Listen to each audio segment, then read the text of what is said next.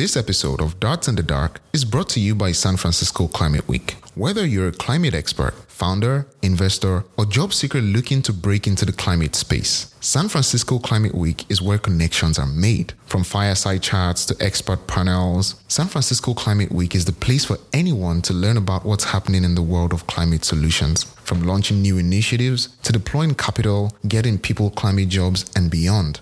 The solution starts with you. In fact, you are the solution.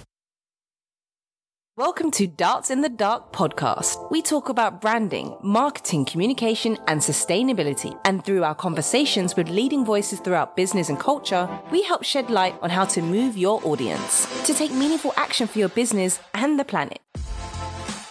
Thanks for tuning in to the special live recording episode of Darts in the Dark. I recently sat down with a panel during the first ever San Francisco Climate Week to host a conversation around evolving the climate narrative. I invited a stacked panel of climate communicators, including documentary filmmaker Richard Yellen, co-founder of climatedesigners.org, Mark O'Brien, and Cynthia Lohr, co-owner and chief brand officer of J. Lohr Vineyards and Wines. We covered a wide range of topics from engaging Gen Z, involving people from left, right, and center of the political spectrum, and how brands and organizations are engaging their audiences to tell stories and empower them to take action. It was an absolute honor to not only host the event and the panel, but also be part of the first ever San Francisco Climate Week. I truly hope you enjoy this special live recording episode of Darts in the Dark.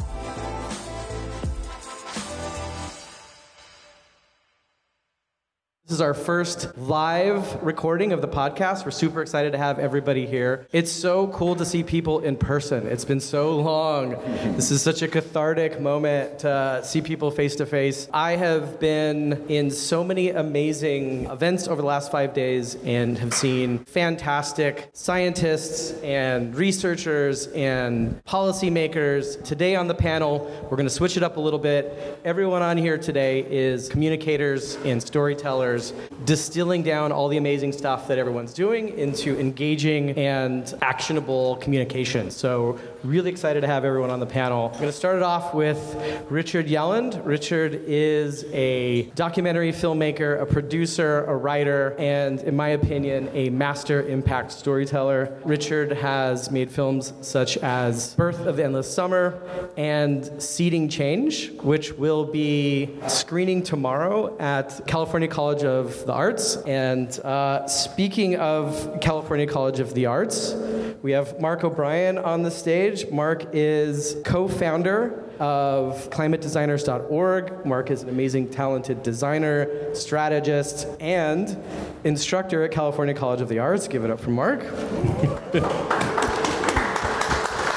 And so honored to have Cynthia Lohr on the stage as well. Cynthia is co-owner and chief brand officer of J. Lohr Vineyards and Wines, and we are super excited to have you. J. Lohr Wines has been really at the forefront of sustainable winemaking for decades, generations. They are the premier sustainable winery and vineyards in California. Give it up for Cynthia.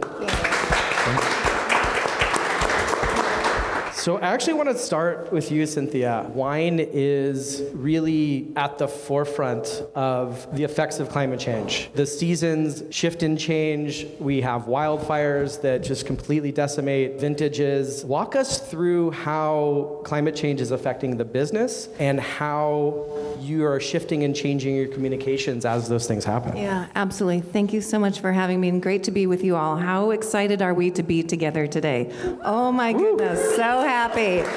So, firstly, I will say that you can't look at climate change without putting a lens on the human toll. And because we're all storytellers, I'll tell you a sad story and then I'll move to not a more sad story, but I'll shift the focus. How many of you heard the story of the young 5-year-old boy that got swept away in the floods in San Miguel?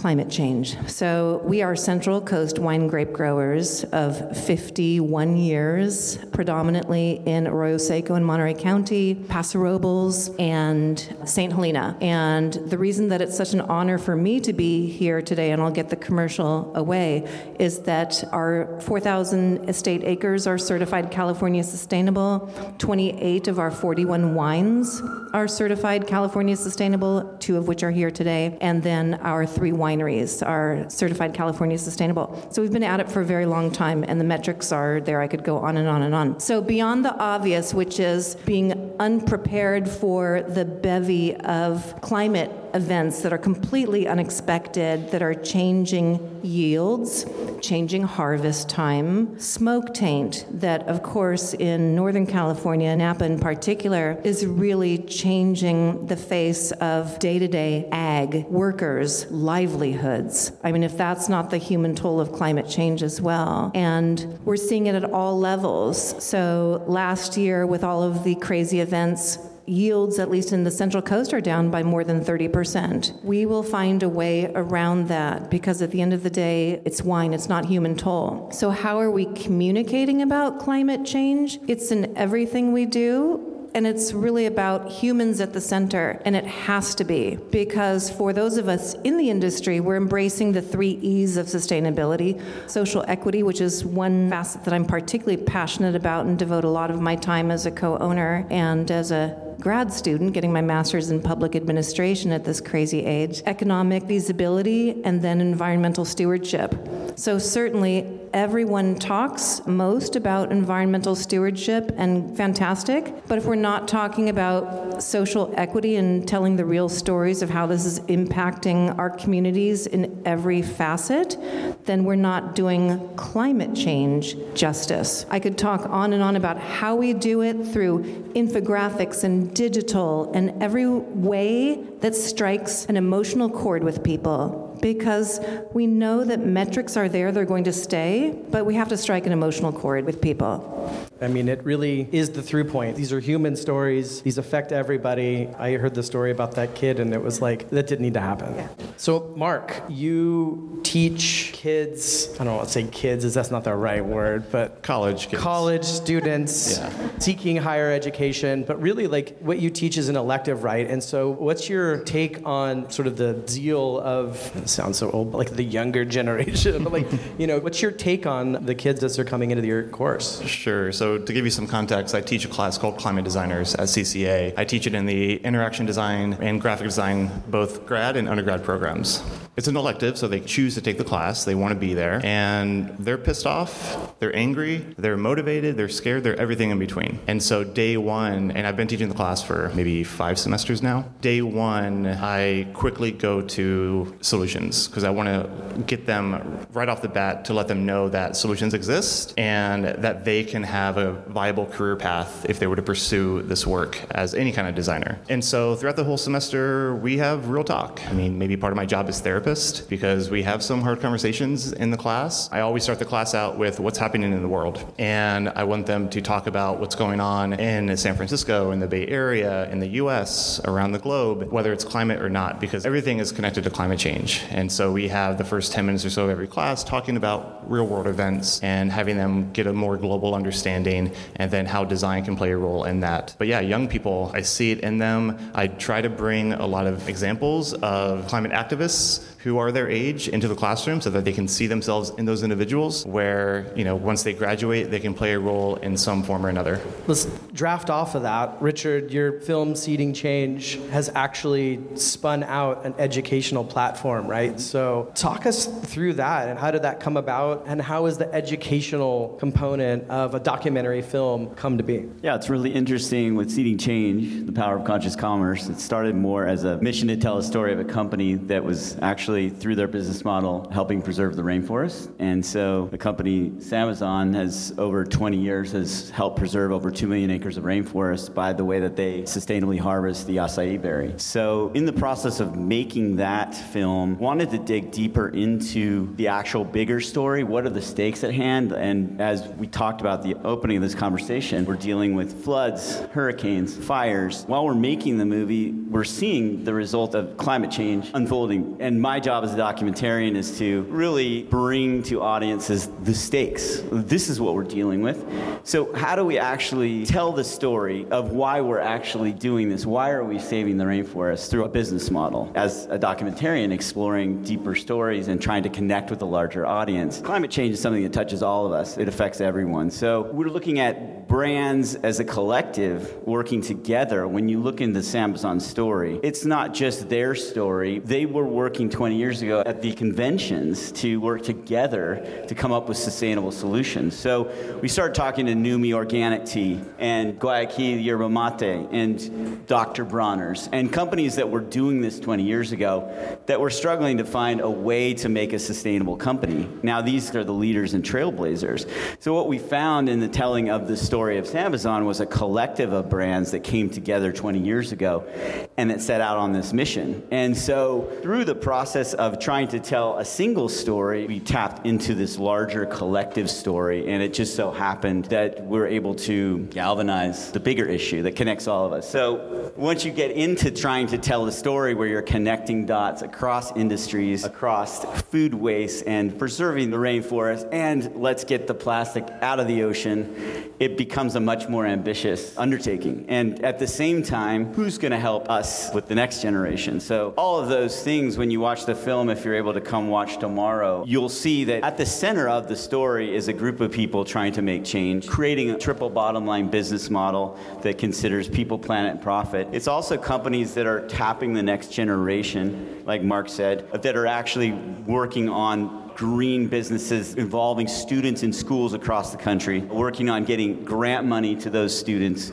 So in the film, we actually not only talked about what is social entrepreneurship, but we also talked to the next generation. And what was so inspiring, and kind of going from the doom and gloom to the actual hope and the positive messaging, ultimately everyone knows the doom and gloom story. We have to say, look, these are the stakes at hand, but really we want to focus on solutions. So the solutions are, who are some of these great examples, these leaders across industries? What are they doing? How can they inspire us and show us the way? And then how are we tapping the energy of the next generation? So this idea of voting with your dollars, that we have the power with every purchase we make. And so the narrative that connected everyone through the movie was, hey, we can make a difference right now. We don't have time to waste. By seeking out these companies and these brands that are making a difference, when you're now going to buy wine, you might consider to choose a company that is sustainably practicing, whereas when you go buy a yerba mate and you buy a Guayaquil or you buy a Sambazon drink, you're actually helping preserve a specific part of the rainforest, rather than if you might buy this soda beverage that's made from soy that's cutting the rainforest down. So you might start thinking differently. And you start thinking about voting with your dollars or voting with your students, or thinking about as an employee at a company at the board table, voting with your board members.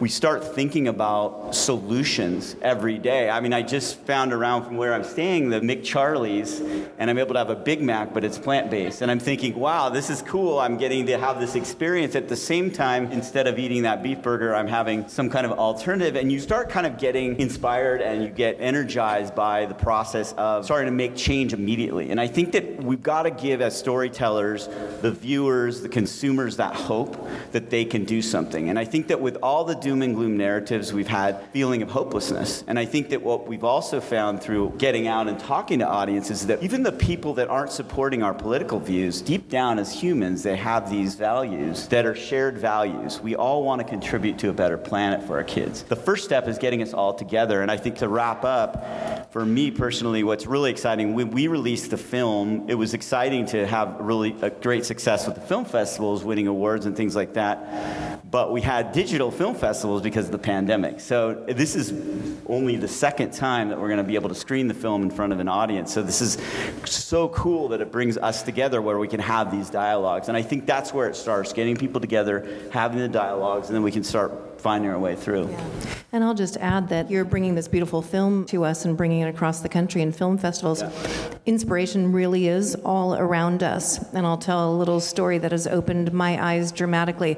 And not just because she's my 20-year-old daughter, but we were talking about what it means to actually live this change and be a change agent. So my daughter's 20, and she's studying geography and environmental studies. And she's passionate about it because she's passionate about, for instance, a choice, plant-based eating, and what plant-based means on the environment and greenhouse gas emissions and water conservation and more. And it's a choice that she is making, but she screams from the mountaintops and is very well researched and can't talk enough about this. She is her own climate advocate, and she's inspiring those around her and our families and communities and our college and all of that. This is the generation. I mean, we are all stewards of our agency, but this is what we have to look forward to, is we've given birth to young people who are going to be the mouthpieces for the next generation for what we know are the values that we need to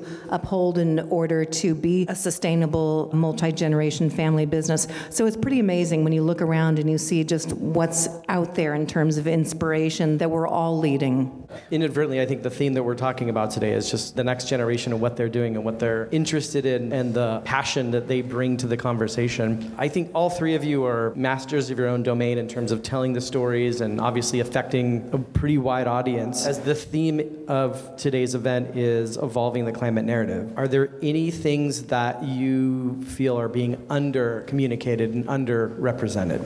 Yes, I'm sure I'm not the only one. So I'll just jump in. We need to demystify the jargon that surrounds the Sustainable Development Goals and ESG and bring kids into the conversation with regard to how they would tell this story to their peers, because we know how passionate kids get at any age, right? We've seen it. And even for me, I've been with my business, I'm a boomerang, so I rejoined my family business 22 years ago, and hard to believe that even in our sustainable focus, ESG, SDG is new to me of only a couple of years. And if you ask a young person, what is the definition of greenhouse gases? What are emissions? What's carbon sequestration? Do we have a solid, unified answer? I don't think so. And so I don't know what that looks like. I just know that kids are some of our most incredible evangelists in tackling any problem solving. And so if we can get them to be part of this, how do we communicate a unified front? And I don't want to say dumb it down, but make these terms accessible. Bring alive case studies that show how you make carbon sequestration happen. I mean, I know how it happens in the vineyards, but how are we going to teach and inspire others to lower their carbon footprint if we're not really clear on what every single definition is and how we're going to take those next steps? Let's get concrete. Let's get out of the blue sky.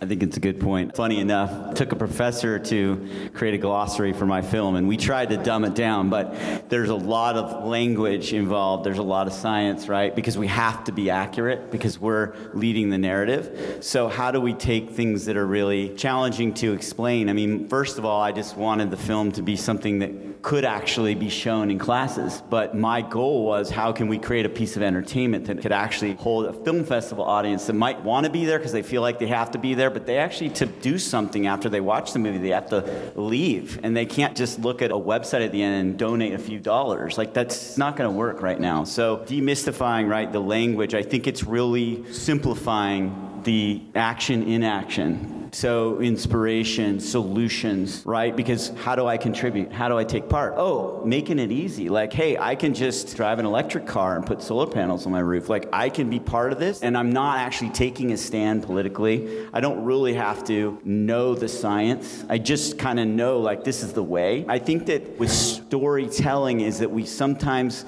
thinking about what we need to do too much. We're thinking about our strategy. We're thinking about the science too much, because at the end of the day, we need to find a story that's going to move someone and that's going to make them take action. So I think that's the big challenge, is to dig deeper for the human stories, the stories that are going to capture that audience, is going to move that audience and make them want to go out and make change. And data as a storytelling tool. I'm all about data visualization, and I am sure many of you guys are as well. An amazing visual came out. It is, has anyone heard of aworldindata.org?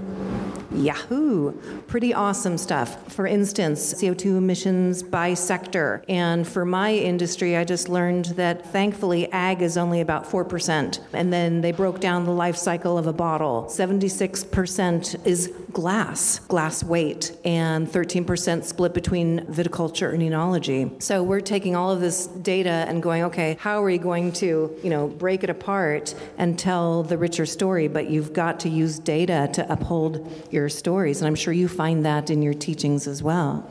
Yeah, I want to go back to what Richard said a few minutes ago about the doom and gloom narrative. I see some friends out there, you might have heard this. So one of my talking points in my classes, in my talks that I give at conferences, and I believe Tim mentioned this at the earlier recording, we really need to get away from this doom and gloom narrative. Mass media doesn't do it justice. It's a dangerous narrative. And when we are bombarded by that, it doesn't excite people to get out of bed. It doesn't excite them to want to get up and do something about it. And so I propose that we rewrite that narrative and we change it to doom and bloom, where the doom part is still important. We have to acknowledge that we're going into this uncertain future. Let's not look past that. But the bloom part, BLOOM, is an opportunity for us to show what's possible. Imagine all the new jobs, all the new economies, all the new products, all the new services, all the new ways of living, and how can we show what's possible? How can we as designers, any designers in the room?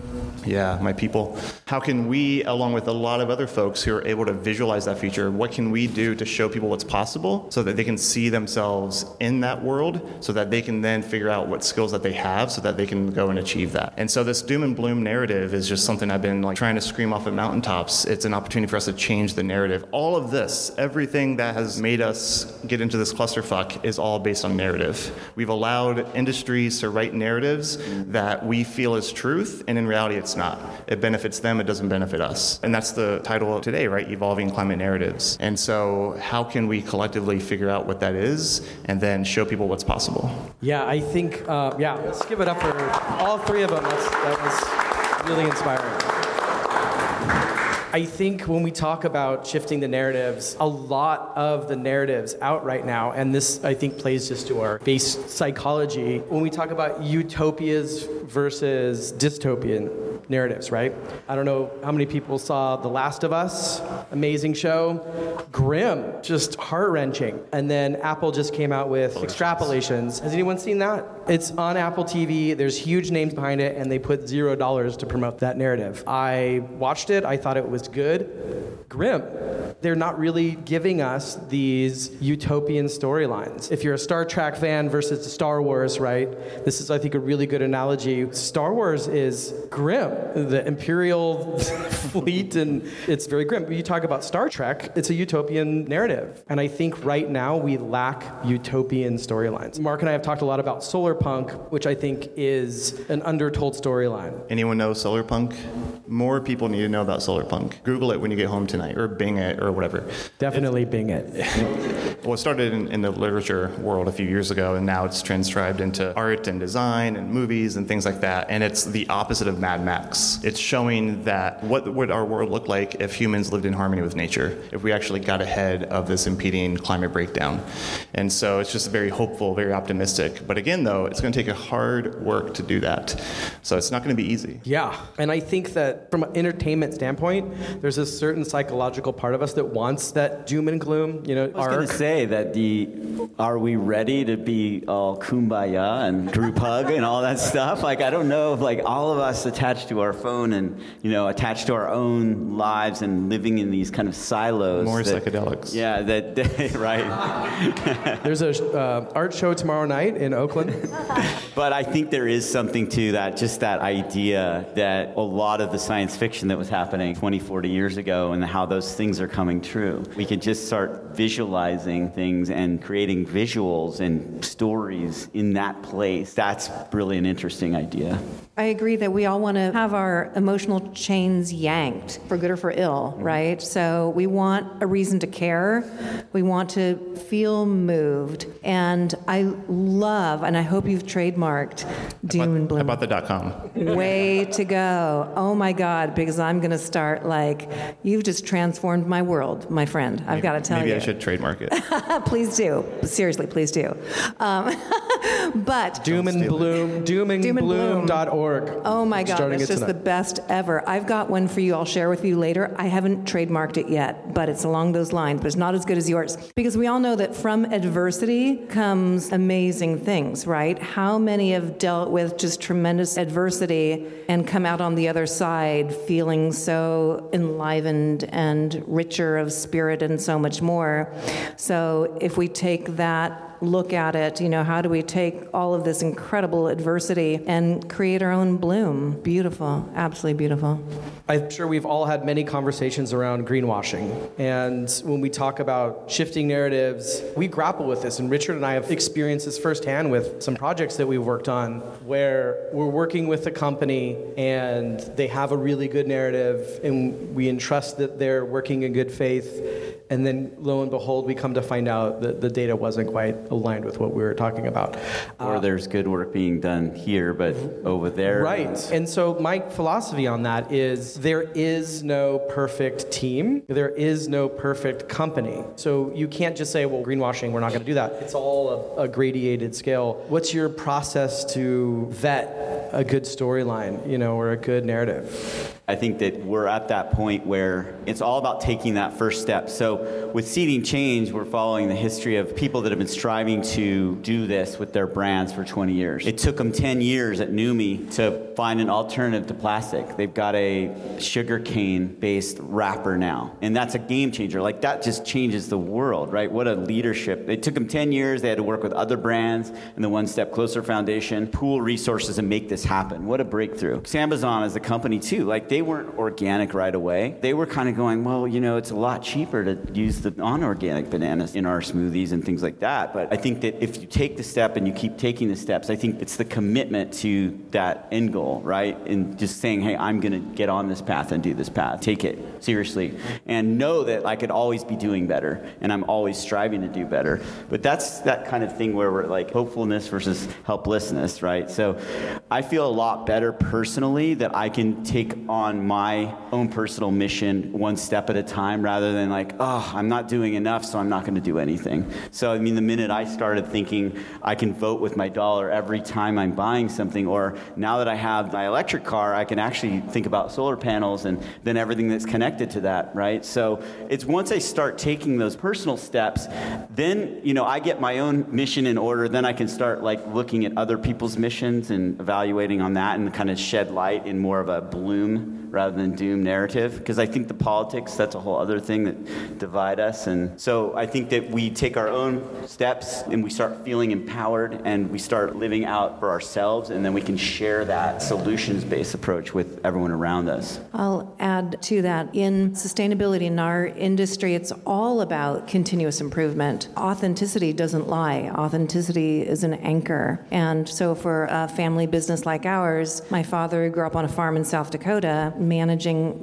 rye, barley, wheat, and would introduce a soil amendment called triticale to help fertilization. When he started our business over 50 years ago, it was with that respect for the land in mind and, kind of organic soil amendments and all of that. 20 years ago, the industry put forth this sustainable wine growing program that blossomed into the California Sustainable Wine Growing Alliance that is now the credentialed benchmark for, believe it or not, more than 55% of California's vineyards are now certified California Sustainable, and 80% of the wines that you drink are certified California sustainable wines. We have come such a long way. But in order to get there, we first had to map, and we were part of the 17 pilot participants in 2010. We had to map to 257 criteria against vineyards and are subject to a desk audit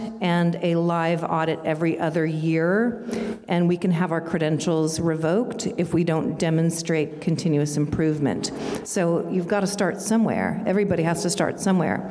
But keeping us on that path toward desiring to do better, to be better, and to have accountability. Accountability is key. So I think that that's truly, truly part of the call to action is know where you want to start, where you can make your greatest impact, and carry it forward.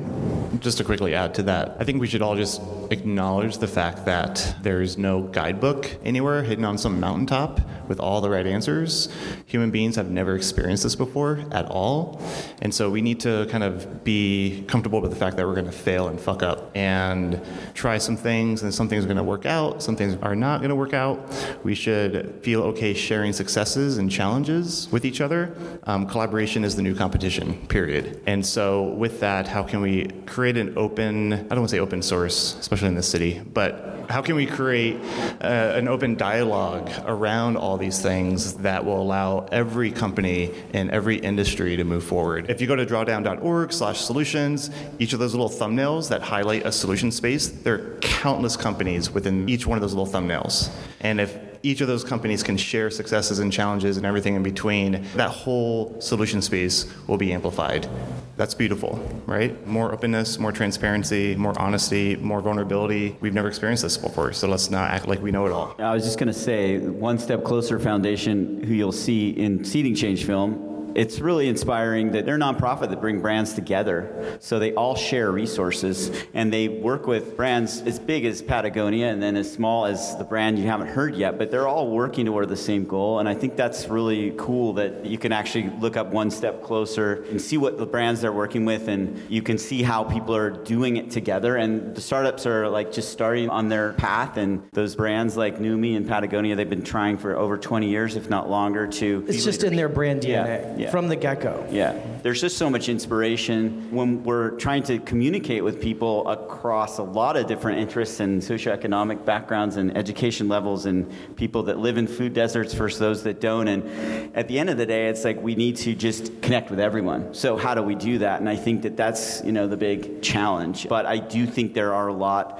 of hopeful stories, and that's sort of what we've been looking at in kind of our storytelling is solutions.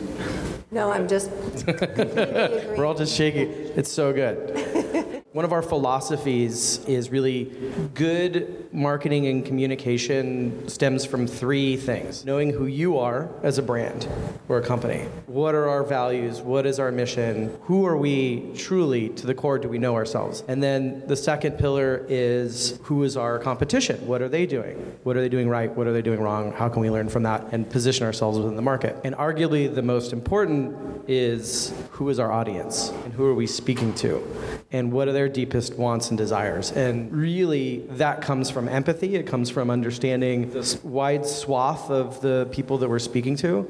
And I'd love to hear sort of your different approaches to understanding who your audience is and how you're speaking to them. Because that stuff transcends political parties and it transcends ideologies. Yeah, so I'd love to hear your thoughts on that.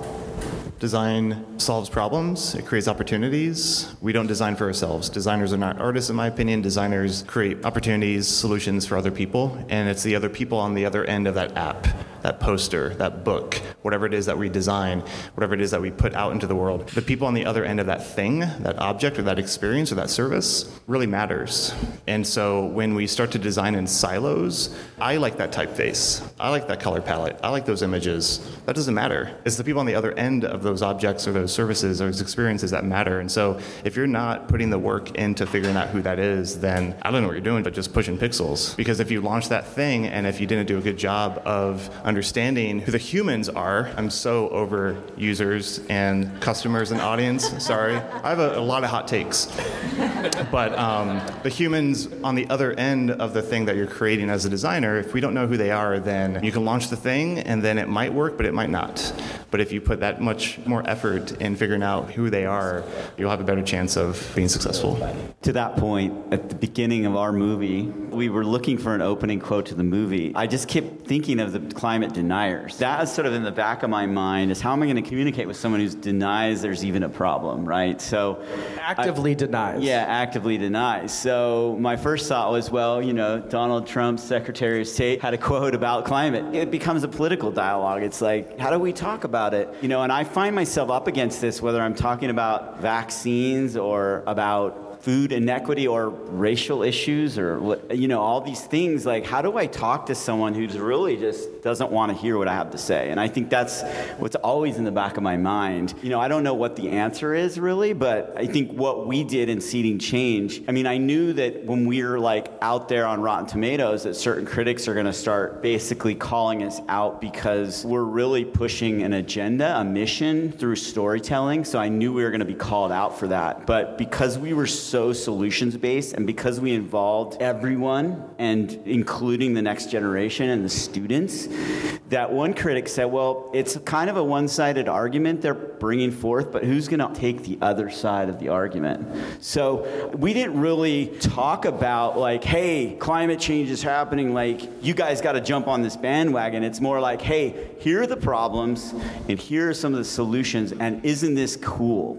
And look who's doing it, right? And that's kind of where I think we found the sweet spot, is really in that, look how cool the bloom is. And you start getting into learning things about solar honey, right?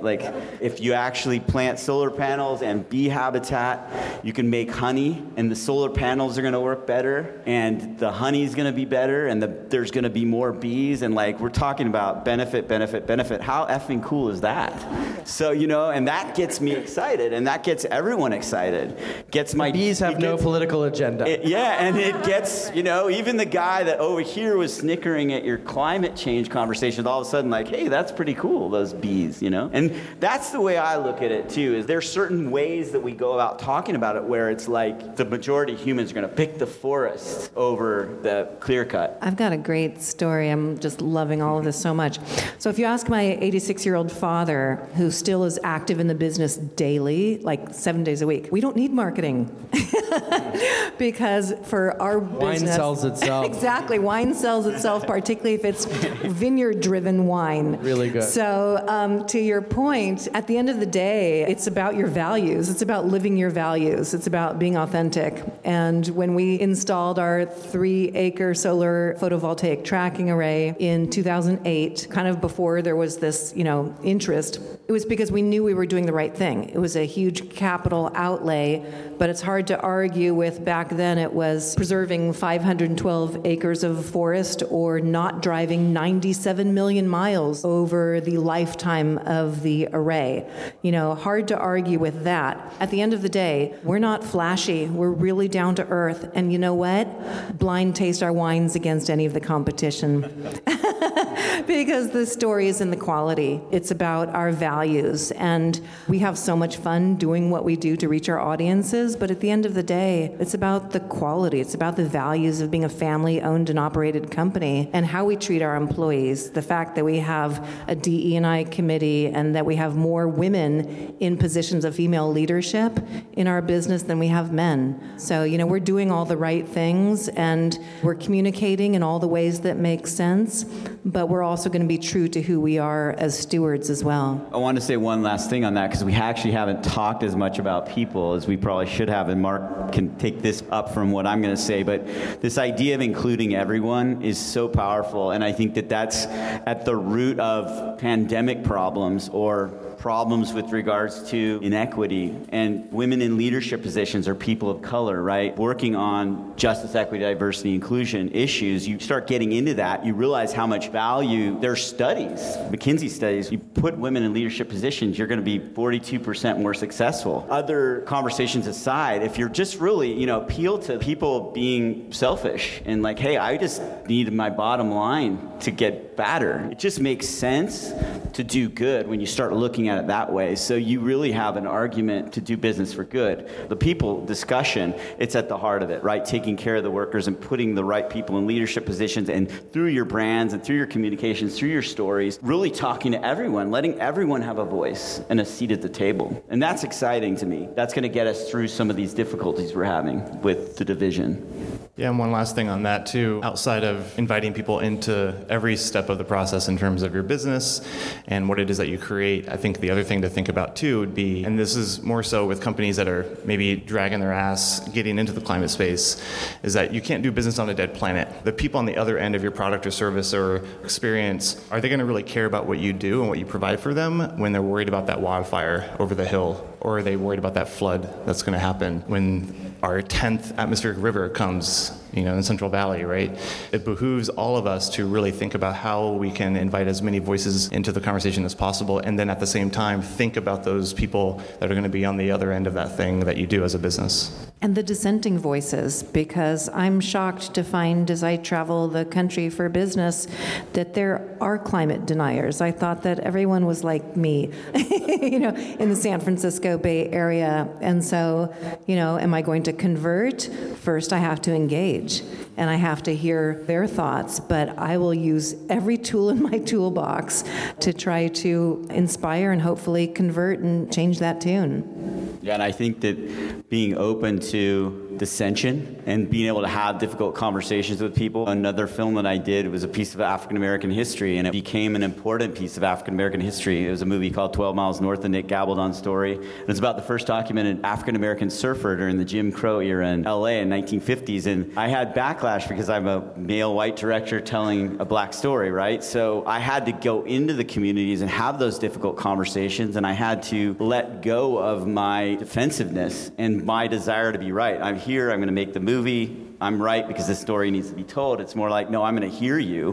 Why don't you want me to be telling this story? How can we tell this story together? So having gone through that, in a way, certain people didn't want to be part of my movie in the black community because I was telling it. It's like, okay, wait, let's have a conversation.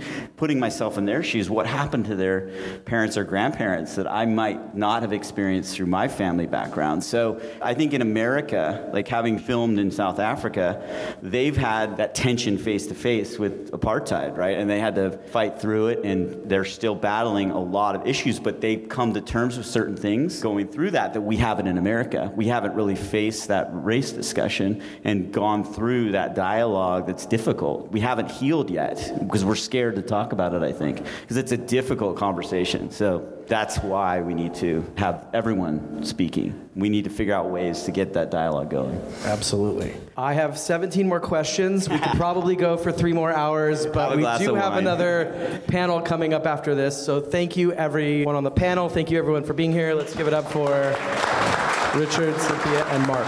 Thank you, everyone. This was amazing. Thank you. And also thank you for sticking around to that San Francisco Climate Week. Folks, Morgan, thank you. This has been an amazing event so far. Thank you so much for being a part of it.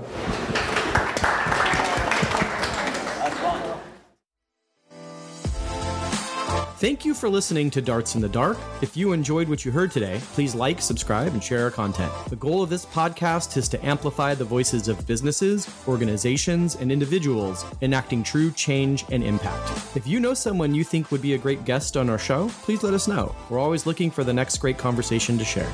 Thank you.